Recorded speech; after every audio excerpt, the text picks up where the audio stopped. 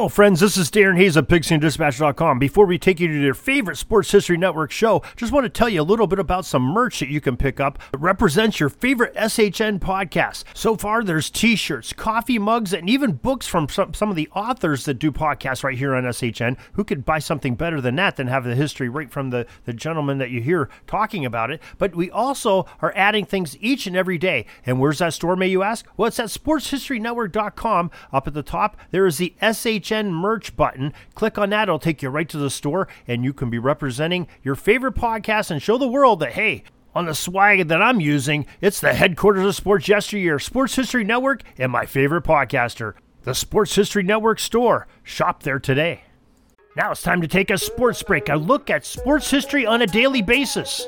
Hello, my friends in sports history. This is Darren Hayes of the Sports Jersey Dispatch podcast. Welcome once again to your sports break for August 29th, because sports history is made every day of the year, and we try to preserve it with at least a small sampling of some of the great events, the players that made them, and their uniform numbers if they wore them. Our uniform numbers we're going to talk about today are 7, 3, 32, 24, 33, 5, 25, and the number 9. Just to let you know before we get going here, you can get a recap of what's going on each day on the Pigskin podcast, that's Pigskin Dispatch and Jersey Dispatch podcast, by joining our daily newsletter in the show notes of this podcast, or on either JerseyDispatch.com or PigskinDispatch.com. Follow the email subscription ways, and you'll get a newsletter each and every day. You can unsubscribe at any time, but let you know what's coming up as far as podcasts, posts, and videos from our friends at our sites and the Sports History Network.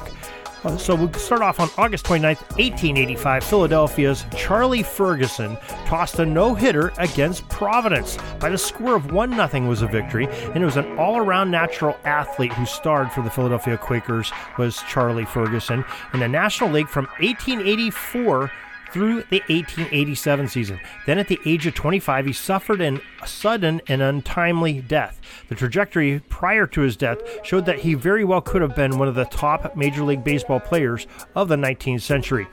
August 29th, 1925, after a night out on the town, which he had many, Babe Ruth showed up late for batting practice, and so Yankees skipper Miller Huggins at the time suspended Ruth and slapped him with a $5,000 fine, which was pretty substantial back in 1925. August 29th, 1964, on Elston Howard night, to celebrate the first African-American Yankees roster member, Mickey Mantle, number 7, tied number 3 Babe Ruth's career strikeout record at 1,330 when he went down swinging. Howard had worn the number 32 with the Yankees back in the season of 1955. August 29th, 1965, Willie Mays, number 24, set a National League record for home runs in a month when he had his 17th of the month in August. August 29th, 1972, San Francisco Giants' Jim Barr, who wore number 33 so well, retired the first 20 batters he faced when he added that to the 21 that he had retired on his previous start some 6 days earlier. It took it to a Major League Baseball record of 41 batters retired in a row over a 2-game span.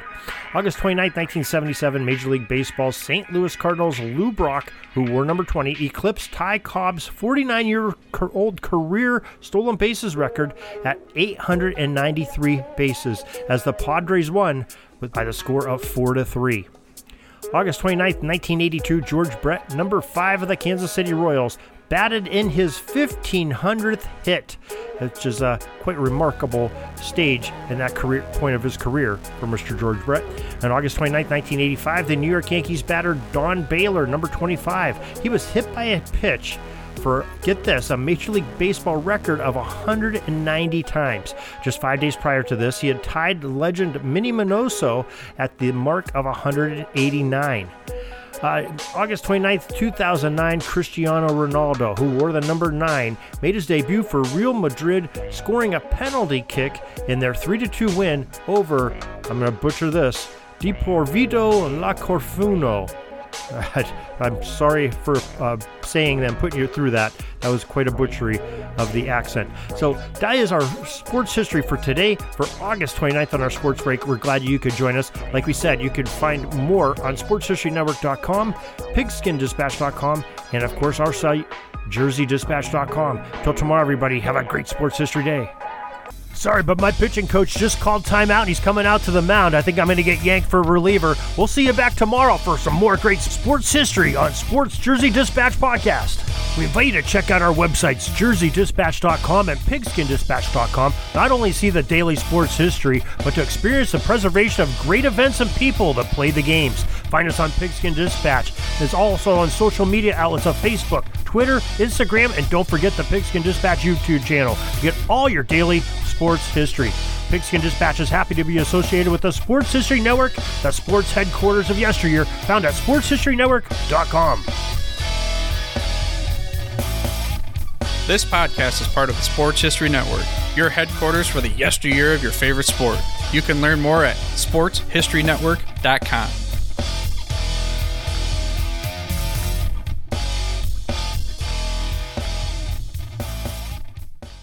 Hey there, sports history fan. This is Arnie Chapman, aka the Football History Dude, and I wanted to thank you for stopping by to listen to another episode here on the Sports History Network. Our podcasters are passionate about uncovering and sharing sports stories from yesteryear. And if you didn't know it already, we have over 30 shows across the network covering all sorts of sports history topics. In fact, here's a glimpse into one of our awesome podcasts here on the network. Each week, the official Football Learning Academy podcast will take you deep into the history of pro football through interviews with players, coaches, or administrators in the NFL, as well as interviews with Pro Football Hall of Fame selectors, authors, and historians. You'll learn how the game evolved and important moments that shaped the sport into what it is today. And don't miss the Pro Football History Nugget of the Week. Listen to the official Football Learning Academy podcast on the Sports History Network. How about that? I bet you're super hyped to go listen to that new podcast, right? Well, to learn about this show and all the other podcasts on the network, head over to sportshistorynetwork.com/podcast. Again, that's sportshistorynetwork.com/podcast.